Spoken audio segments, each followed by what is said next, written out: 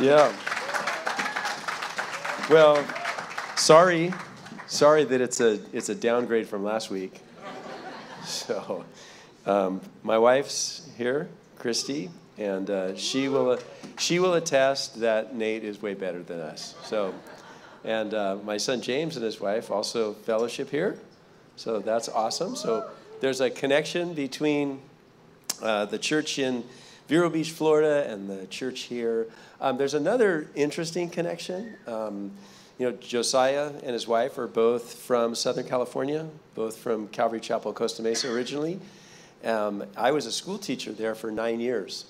And Josiah was younger. I taught in the high school. But his brother, Robert, was one of my students. So when I met Josiah actually in England. And when I met him, he says, "I think you know my brother." And so if you're a teacher, do you have any teachers in the room? Okay, awesome. You guys are great. Thank you for what you do. But also, if you remember a student from 20 years ago, were they a good student or a bad student?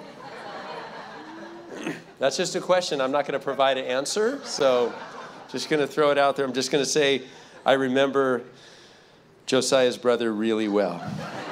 That's all I'm going to say about that. So nothing else to say. Didn't have Josiah. But anyway, super blessed to be here. And let's go ahead and pray as we get into the Word. Father, thank you. Thank you, Lord, for your church. And thank you, Lord, for what you've designed it to be in our lives. Lord, this place that we can gather collectively to worship. This place, Lord, where we can be instructed from your word. But this place also, Lord, where where iron can sharpen iron and friendships can be made and we can walk this journey together. So thank you for the work that you're doing here. And we just pray your hand to continue to be upon it. And we pray, Father, for you to bless the teaching of your word now in Jesus' name. Amen. Well, Josiah asked me if I would carry on through the teaching series that you're in 2 Corinthians. So if you'd open up to 2 Corinthians chapter 7. I've had this weird cough, and it's a dry cough. I asked my doctor about it, and he said, there's lots of reasons to have a dry cough. If that's your only symptom, that's wonderful. But it's just, my throat just kind of closes up sometimes. So if I get halfway through the Bible study and my throat closes up, it just means you get to go to lunch sooner. So it's like what you've been praying for, church to end early. So we're in 2 Corinthians chapter 7, and I'm going to read to you starting at verse 2, and we're going to read through verse 12. Paul writes, "Open your hearts to us. We have wronged no one. We have corrupted no one. We have cheated no one. I do not say this to condemn you, for I said before that you are in our hearts to die together and to live together. Great is my boldness of speech toward you. Great is my boasting on your behalf. I am filled with comfort. I am exceedingly joyful in your tribulation. For indeed, when we came to Macedonia, our bodies had no rest, but we were troubled on every side. Outside were conflicts, inside were fears.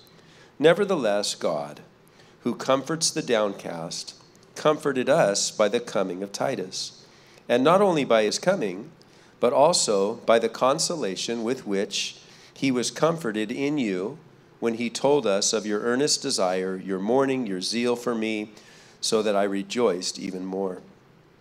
For if I made you sorry with my letter, I do not regret it, though I did regret it.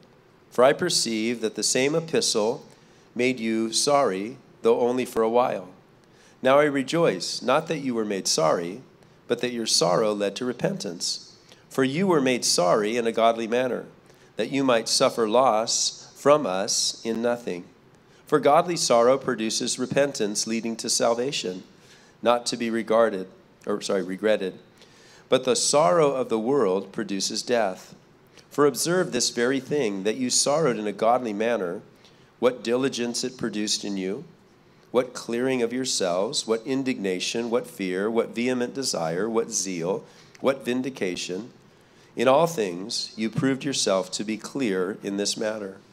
Therefore, although I wrote to you, I did not do it for the sake of him who had done the wrong, but for the sake of him who suffered wrong, but that our care for you in the sight of God might appear to you. So in this letter of 2 Corinthians, Paul's writing to the church. He has a very close relationship with the church. He founded the church.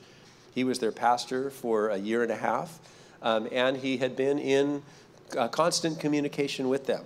Although this letter is called 2 Corinthians, we know it to be actually the third letter that Paul wrote to the Corinthians. One of the things we learn from that is not everything that Paul wrote was Scripture. Okay? So if Paul wrote a thank you note to a friend, it didn't make it Scripture. If Paul, wrote directions to the local chariot race on a napkin at the restaurant, that wasn't Scripture. Okay? It wasn't just Scripture because Paul wrote it, but certain things that Paul wrote were inspired by God.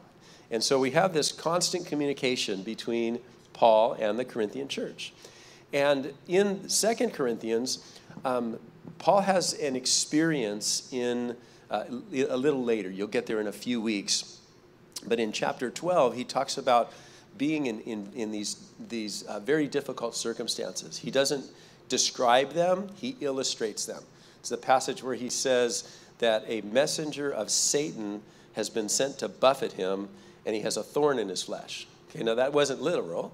Paul wasn't like, I've got this, I stepped on this thorn and I can't get it out of my heel.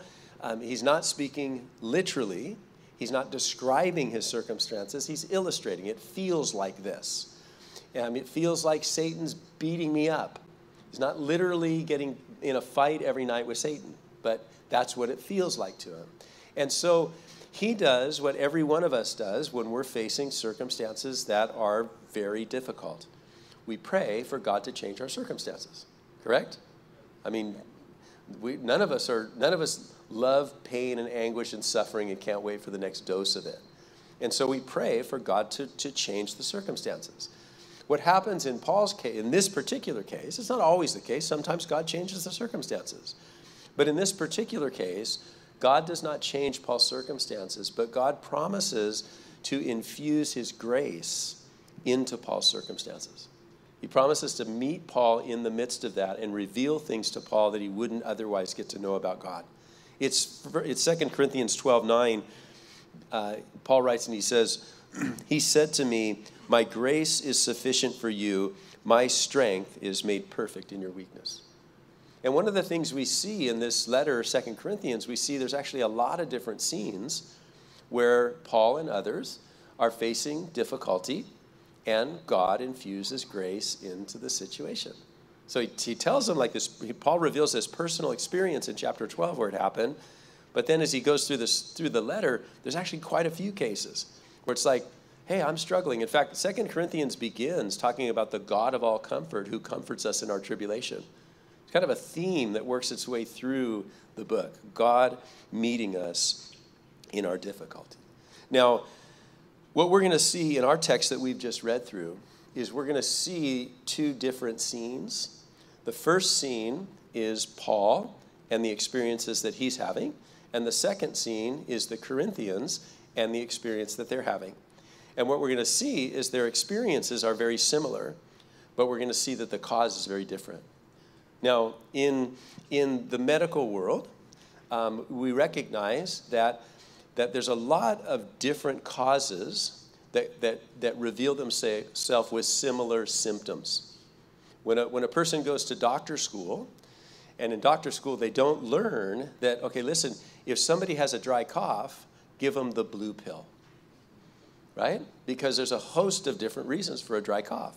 Somebody comes in and they have a weird skin irritation. It's like, oh, that's the yellow pill. And so if you have skin irritation, it's the yellow pill, right? We understand, no, there's a host of different things that can cause a skin irritation. And what we have to do is diagnose what is causing it if we're going to be able to prescribe the proper remedy. Does that make sense? Right? So if you have a friend and your friend's shoulder hurts and your shoulder hurts, and your friend goes to the doctor, and your friend has has the shoulder examined, and they say, oh, look you've got this problem with your bicep tendon, and so the solution for you is that you need to do these exercises to build up the muscles around the bicep tendon. So you're doing these exercises to build up the muscles around it, right? And it's building those muscles around it. And they say, listen, if you do that, you're going to release the tension on that, and you're going to actually find healing. So they come and tell you that, and you go, oh, stoked. I'm going to do the same thing. Does that work for you? What if you have a torn rotator cuff? Right? You understand? Like I'm trying to make the point that the same symptoms can have different causes, and it's important for us to recognize the cause if we're going to alleviate the symptoms. And in our text, Paul's going to describe his symptoms, and then we're going to see a cure. And then Paul's going to describe the Corinthians' symptoms, and we're going to see that the cause is way different. And since the cause is way different, the cure is also way different. Does that make any sense? Okay, it did to me, so that's why I wrote it down. So let's jump into this. Let's take a look at Paul's symptoms. Look at verse 6 again. Verse 6, Paul writes, nevertheless, God, who comforts the, what's that word? Downcast, comforted us. Paul describes himself as what? Downcast. Now, downcast is one of those words that actually has the definition built into the word, right? Okay, you just flip it around. Downcast means to be, you guys kill it. So good. Okay, so good. So it must be the donuts. But, okay, you're downcast, you're cast down. You've some experience or some circumstances have caused you to feel as though you are heartbroken, or you've got the weight of the world upon you, and you're struggling through that. Paul gives some further description in verse 5. Take a look at verse 5. Paul says, for indeed, when we came to Macedonia, our bodies had no rest, but we were troubled on every side. Outside were conflicts, and inside were fears. The word troubled is a word that means to press against. Okay, it's like putting something in a vise and turning the crank of the vise, and you continue to put more and more and more and more pressure on it. When I was a kid growing up, we had this kind of wanky workbench that my dad had built in the garage, and some old beat-up tools and stuff. And my dad was a college professor, and he was skilled at certain stuff, but he wasn't super into home projects. But he had a few tools, and one of the tools he had was this vise. And so as a kid, I would just find stuff and put it in the vise and just crank it, okay? And fruit is fun to put in the vise, because what happens is, as the pressure continues to push on it, it gets tighter and tighter and tighter and tighter until ultimately the insides are on the outside, right? That's the word Paul uses. Paul says, I am an orange, and I'm in the vise of life, and it's squeezing down upon me. Now, that's not literally what he said, but that illustrates what that word is, to be pressed down upon. The term no rest is a word that means to have no ease or no release. We know that certain things have pressure valves, and the pressure can become so intense, and the way to release the tension is to turn the valve, right? You let the pressure out. Nowadays, it's popular to cook with Instapots, right? Okay, we have Instapot cookers in the room? Okay, awesome.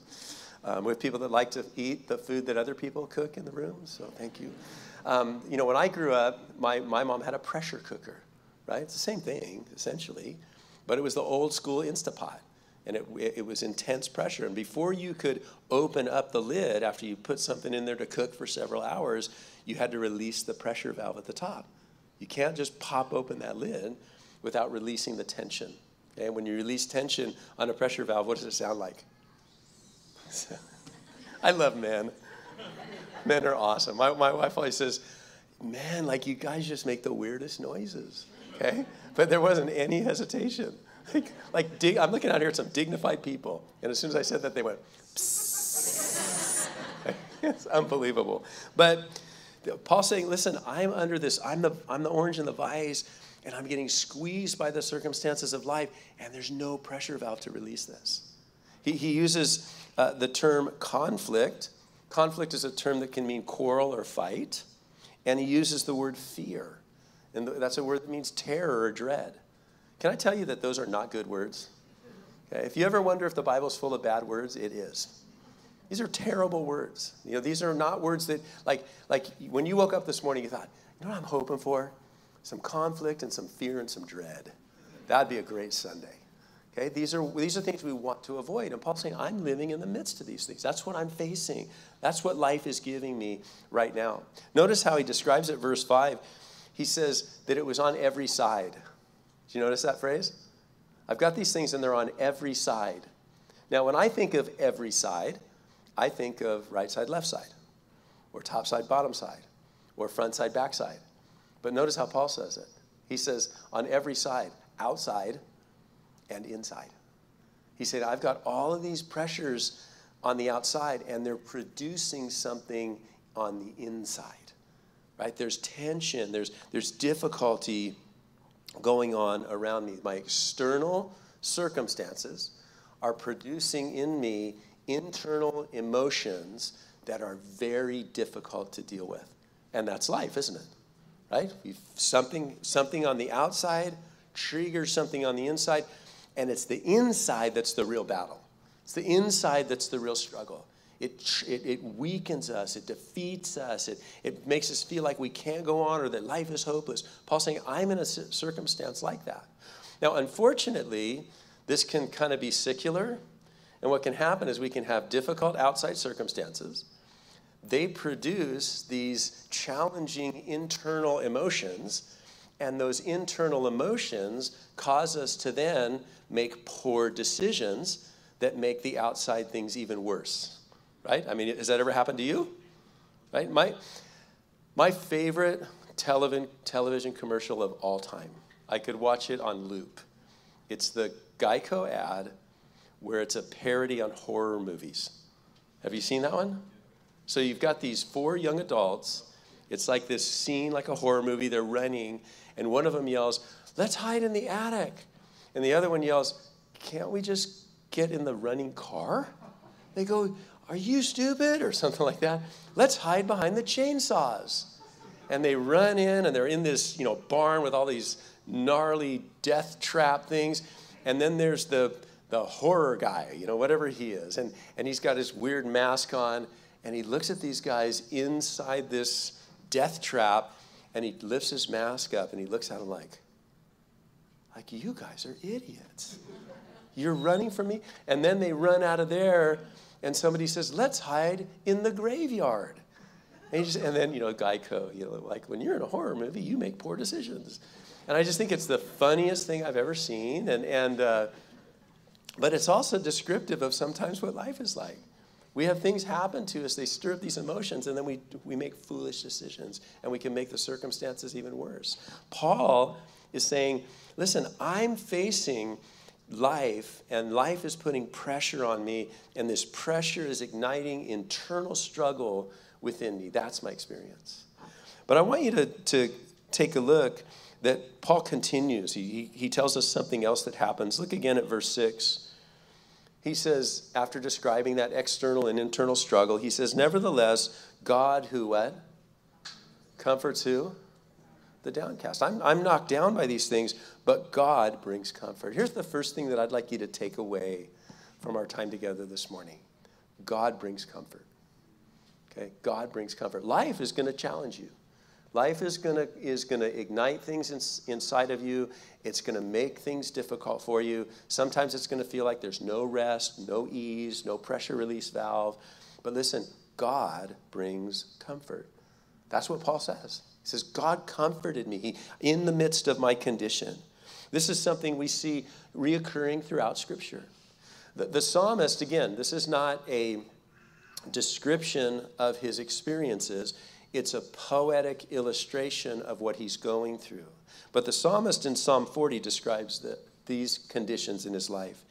He says, I waited patiently for the Lord, and he inclined to me. Quick pause. What does that mean to incline to someone?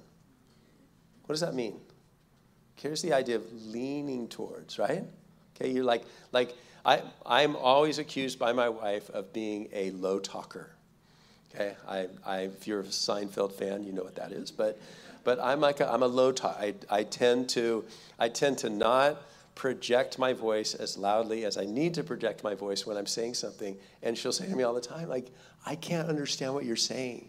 And I think to myself, that was by plan and design. But no, I'm teasing. That's not really. But listen, if she's going to understand what I'm saying, often she's just got to incline. She's got to lean towards. He says, I waited patiently for the Lord, and God leaned towards me. What a beautiful picture, isn't that? In trouble, in difficulty, and God is leaning towards you. He goes on to say this. He heard my cry, and he brought me up out of a horrible pit, out of a miry clay, and he set my feet upon a rock. He established my steps. He put a new song in my mouth, even praise to our God, and everybody's going to see it. Now, again, he's not describing. He's not saying, hey, I was walking home from school one day, and I wasn't paying attention, and I fell into this pit. At the bottom of this pit was this murky, gooey mud, and I was stuck there. I said, God, help me, and God sent a rope, and he pulled me out, and I'm so happy, and I sang the rest of the way to school, right? That's not what he's not describing an event in his life. He's illustrating a circumstance that he's in, a difficulty. He says, I felt like I was in a pit, stuck in the mud, and there was no hope. And God brought me out because God comforts the downcast. In Jeremiah is describing his circumstances. He sounds a little bit like Job. You know, woe is me, the whole world's out to get me, the whole world's so bad. And in the midst of that, Jeremiah penned these words. He said, your words were found, and I ate them. What a great picture, right? Like, your words were found, and what did I do? I consumed. I took them in. There's a lot of times in your Bible where things are illustrated that way. The Passover. The Passover, God gives this meal. It wasn't to, you make the meal, and then you set it out, and you take pictures of it, and you post it on Instagram. He says, no, you take this meal, and you consume it. You have to take it in. The Lord's Supper, right? Communion. You take this bread and eat it. Take it in. Put it in yourself. Digest it yourself. The Word of God is like food. It needs to be consumed. It needs to be taken in. He says, your words were found in my trouble, and I took them in. And your word, he says, was to me the joy and the rejoicing of my heart. And so Jeremiah found that comfort from God when he consumed or took in, personally took hold of the promises of God. Paul says, I was downcast, and God comforted me. And often that comfort comes when we'll embrace the promises of God. I want you to look at verse 6 again, because verse 6 tells us a little bit more fully how it was that Paul received that comfort. Verse 6 says, nevertheless, God who comforts the downcast comforted us by what? You're getting worse, okay? You started out pretty good, and then you sort of slowed down. It's like the long plane flight. You're like 6 hours into a 12-hour flight, and you're like hopeless. Okay, so let's kind of reignite, push the call button. Let's get a soda in you. Verse 6 again. Nevertheless, God who comforts the downcast comforted us by what? The coming of Titus. This character shows up. Titus shows up. And when Titus showed up, comfort was brought to Paul. He's downcast, his circumstances, igniting these emotions within him. He's feeling hopeless. God has comfort for him, and the comfort comes when Titus shows up. Now, this is particularly interesting because back in chapter 2, we have another situation that Paul's in and another reference to Titus. Go back over to chapter 2 real quick in your Bible and take a look at verse 12.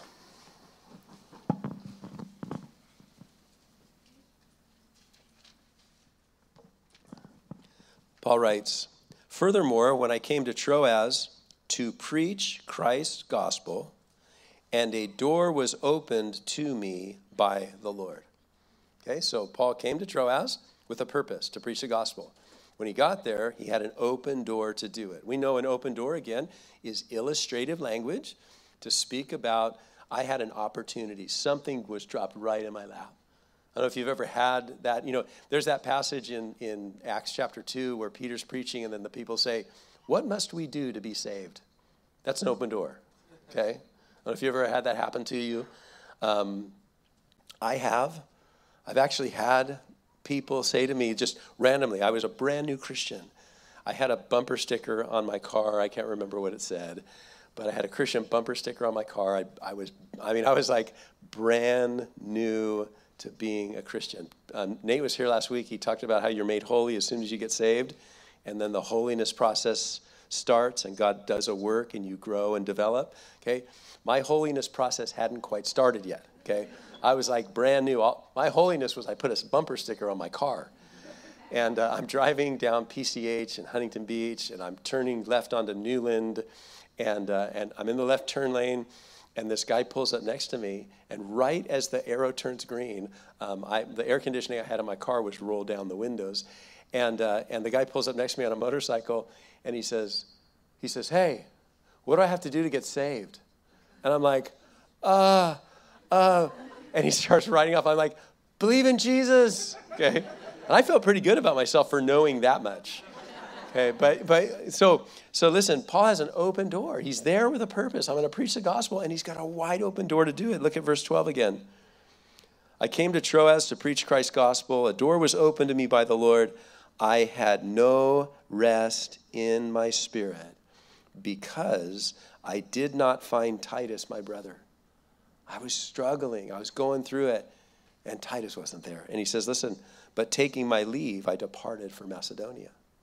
This is the only time I know of in the New Testament where we find the Apostle Paul with an open door to preach the gospel, and he doesn't take it. He's got the open door. I'm here. I've got a purpose. I've got an open door.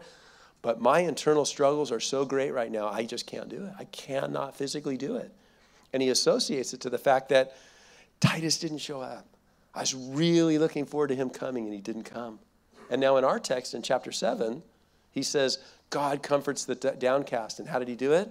Because Titus showed up. So not only does God comfort us through his promises, but God comforts us through others. And it's often through others bringing the promises. Listen to this verse. It's in the book of Philemon. I just love the phrase. We read Paul writing, "For we have great joy and consolation in your love, because the hearts of the saints have been refreshed by you, brother." Isn't that a great phrase? This is what this guy's known for. When he shows up, downcast people are encouraged. When he shows up, struggling people are strengthened. In the Old Testament, we have a vivid illustration of this. We know the story of David, and David has been anointed by God to be the king of Israel. But Saul is unwilling to submit himself to the will of God. And so Saul turns all of his attention on attempting to kill David. So David's fled out into the wilderness, and he's struggling. I mean, he's gone from being the worship leader in the palace, a general in the army. He's married to the king's daughter. It's like all this amazing forward progress in his life, and now all of a sudden he's sleeping in a cave with a bunch of criminals. It's very difficult. And he says, the Bible tells us in 1 Samuel 23, that Jonathan, Saul's son, arose and went to David in the woods and strengthened his hands in God. His hands are hanging down. He's downcast. He's struggling. And Jonathan shows up and strengthens him. And we're told how he strengthened him. He simply told him the promises of God. We read in verse 17 of 1 Samuel 23, he said to him, this is Jonathan to David, "Do not fear, for the hand of my Saul, my father, shall not find you. You shall be king of Israel. I'll be next to you. Even my father knows this." David was strengthened because all Jonathan did was say, listen, didn't God anoint you as king? Are you king yet? Then you're indestructible. God's got a plan for your life. And David was strengthened by that. So the first thing I want to sort of draw out from this is if your diagnosis is that you're struggling, and you're struggling because the pressures of life are squeezing upon you, and the pressures of life are producing anxiety or whatever within you, then the cure for that diagnosis is a healthy diet of the promises of God. And listen, and to be ready to receive those promises or instruction or correction from others. Now, pill bottles always have warnings on them, right? If you take this, you're going to grow a third eye, but it will heal your skin disorder. And so there's a warning. Well, there's a warning that comes with this. There's a passage in the Old Testament where Jacob hears word that his son Joseph has been killed. It's not true, but it was true to Jacob, right? It was what he heard and the evidence for him, and his heart was broken. He was devastated by it. And I can't imagine anything more devastating than that. And if you've gone through that, that's a great challenge. That, having a son or a daughter pass away, that's such a difficulty. And Jacob experiences all of the woe and the grief and the anguish that goes with that.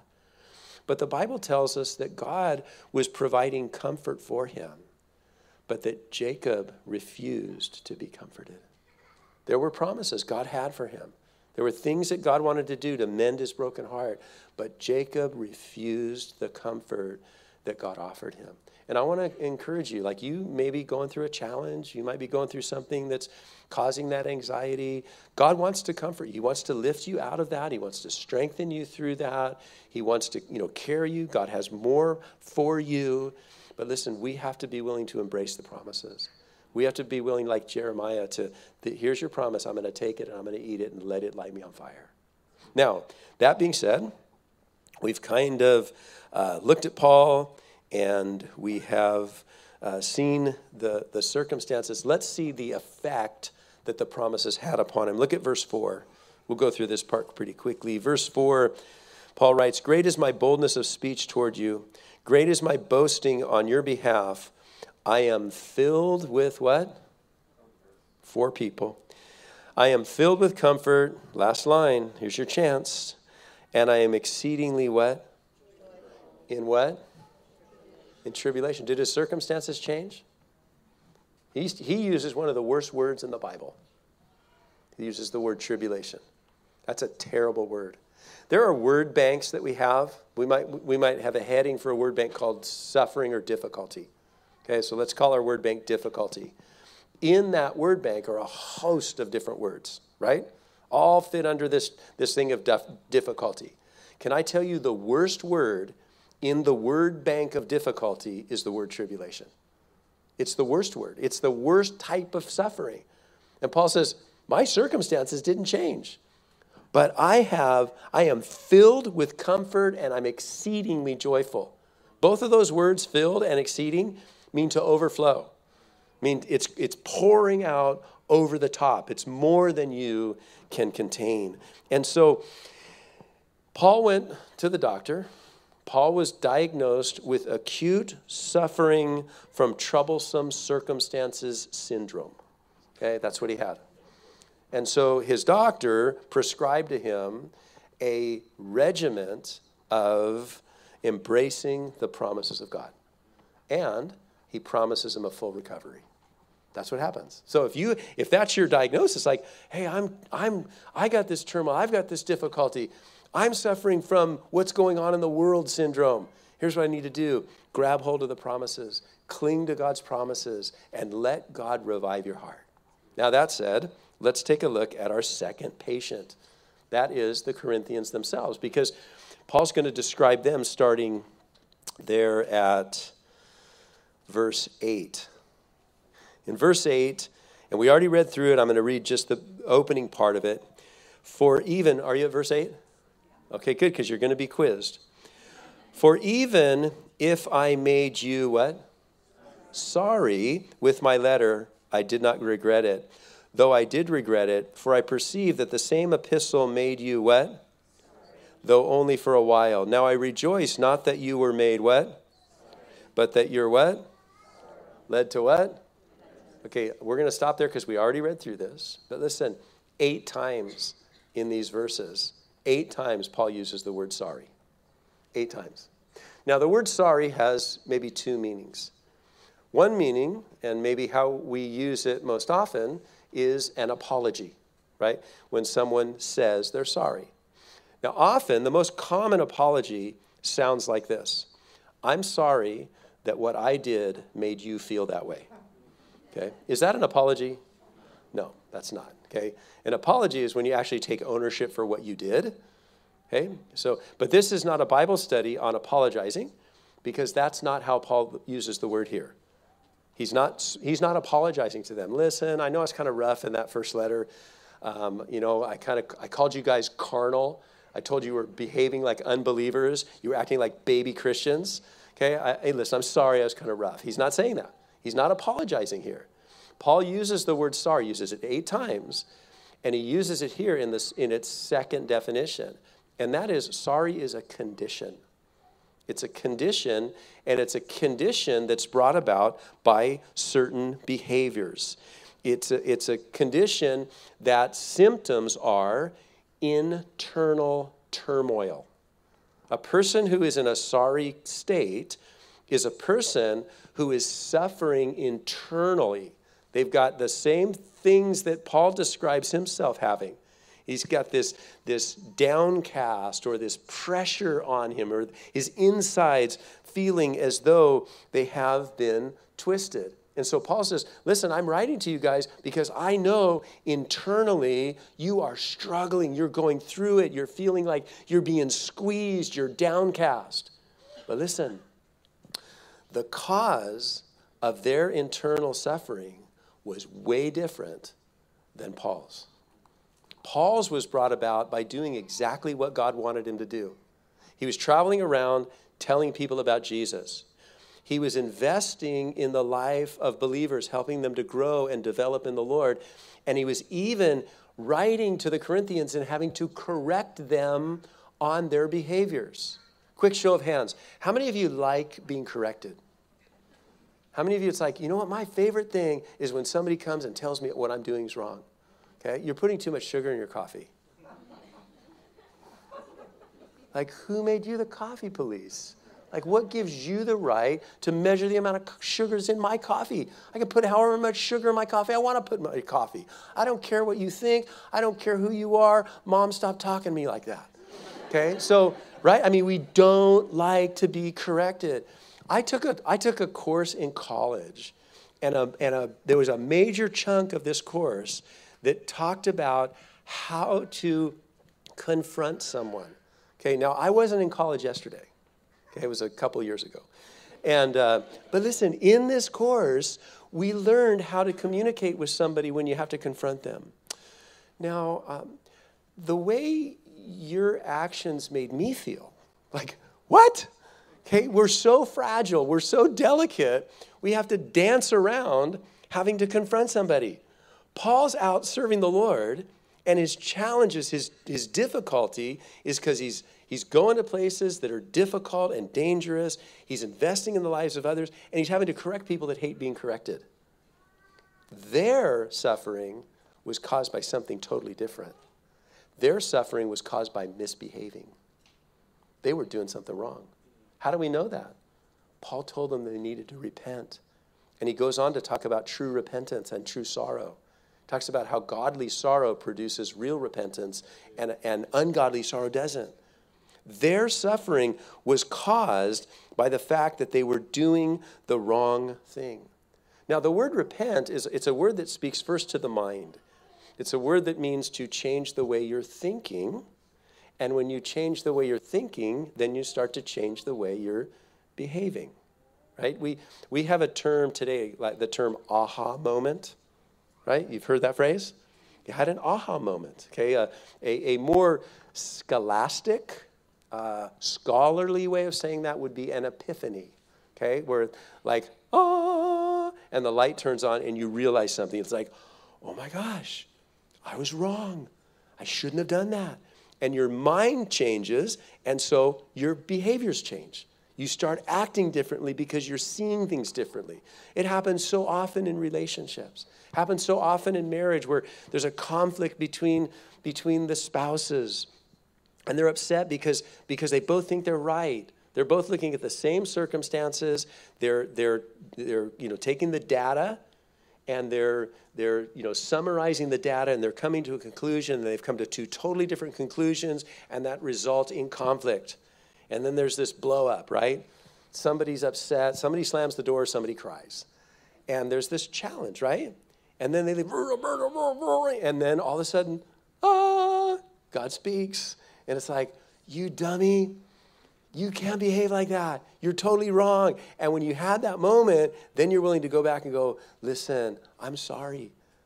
I'm sorry. I shouldn't have treated you that way. I was wrong, right? Repentance affects the mind, and the mind affects the behavior. And so Paul is saying that the problem with these guys is that they are doing something that they shouldn't be doing, and the solution is they need to stop doing it. God designed us to feel bad when we do stuff wrong. He designed us that way. You are designed to feel bad when you do stuff you shouldn't do. Now, it is possible, according to the Bible and empirical data, it's possible for us to sear our conscience so that we can do wrong things and not feel bad about it. But listen carefully. If you don't feel bad about something that you're doing that is wrong, it doesn't make it okay. It means something in you is broken. That's what it means. It's a testimony that something in your life is broken because you were designed by God to feel bad when you do that. Because God doesn't want us to do that because it's going to be destructive to ourselves, our relationship with the Lord, and the people that we love and care about. And so he writes to these guys and he says, here's the solution.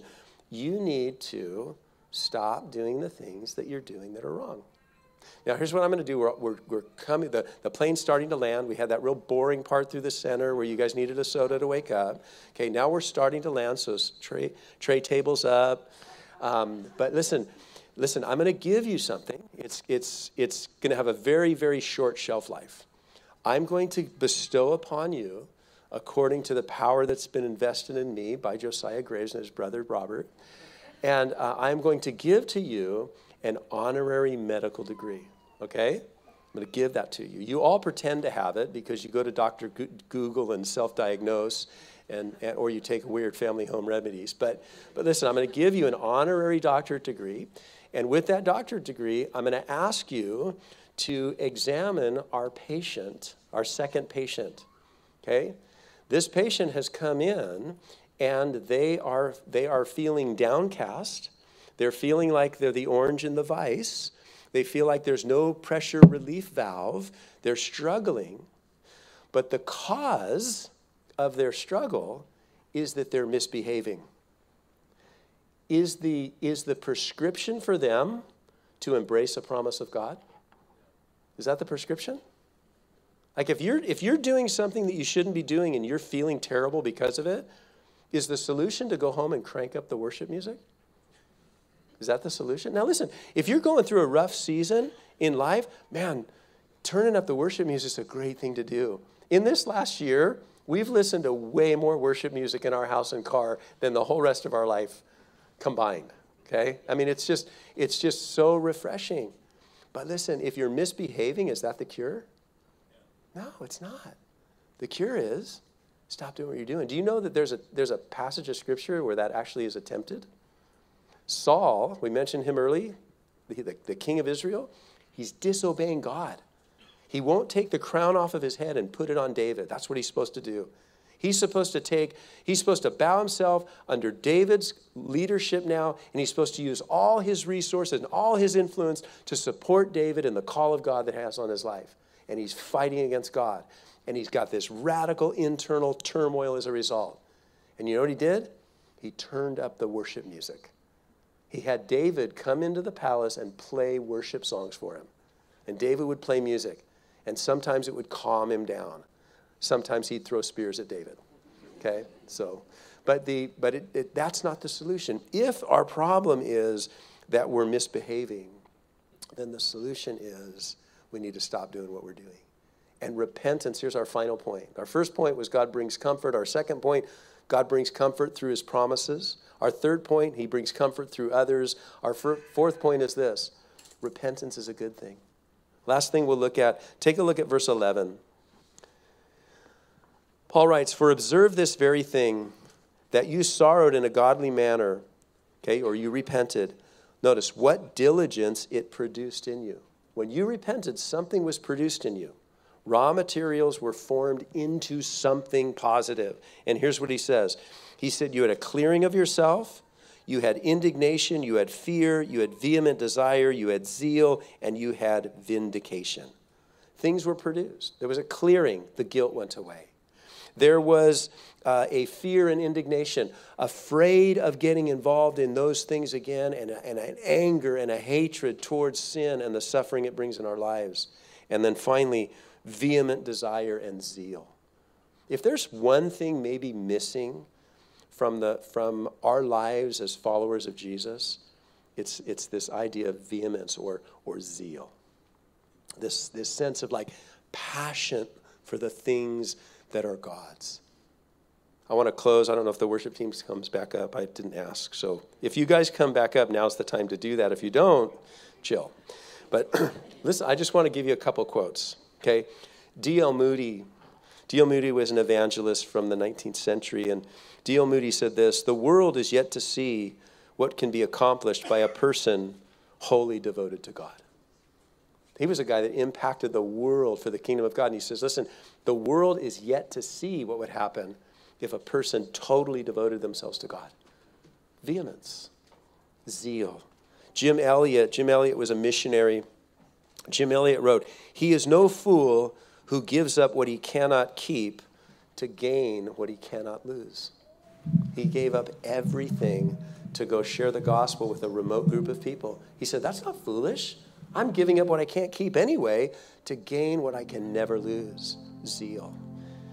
The ancient church leader from the 2nd century named Polycarp, he as he was being put to death, Polycarp is credited as saying, 86 years I have served Christ, and he has done me no wrong. How can I blaspheme my King and my Savior? And then listen to what the writer of Hebrews says. He says, others had trials of mockings and scourgings, of chains and of imprisonment. They were stoned, they were sawn in two, they were tempted, they were slain with a sword. They wandered about in sheepskins and goatskins, destitute, afflicted, tormented, of whom the world is not worthy. Isn't that what we need? Isn't that what we need? Is in our life something that would be like, listen, this world is temporary. I'm going to eternity, and I'm going to live so devoted to Jesus here, nothing in this world can stop me from the commitment that I have to Christ. That comes when we turn fully to the Lord, when we surrender ourselves to Him. So, Father, thank you. Thank you, Lord, for this passage. Thank you, Lord, that it in some degree it examines us. Some degree it looks at the symptoms in our life and provides us with a prescription. And so, Lord, for any here this morning who are facing challenges because they're involved in stuff they shouldn't be involved in, your word talks about how you grant repentance. And so, Lord, we would just pray for a measure of your grace to be infused into their life right at this moment, that you'd set them free. And for any who are struggling through circumstances, they want to run into the graveyard because the challenge is so great. Lord, I want to pray that you'd infuse your grace. Give them promises. Give them comfort. Turn their suffering into exceeding joy and great comfort. So we thank you in Jesus' name. Amen.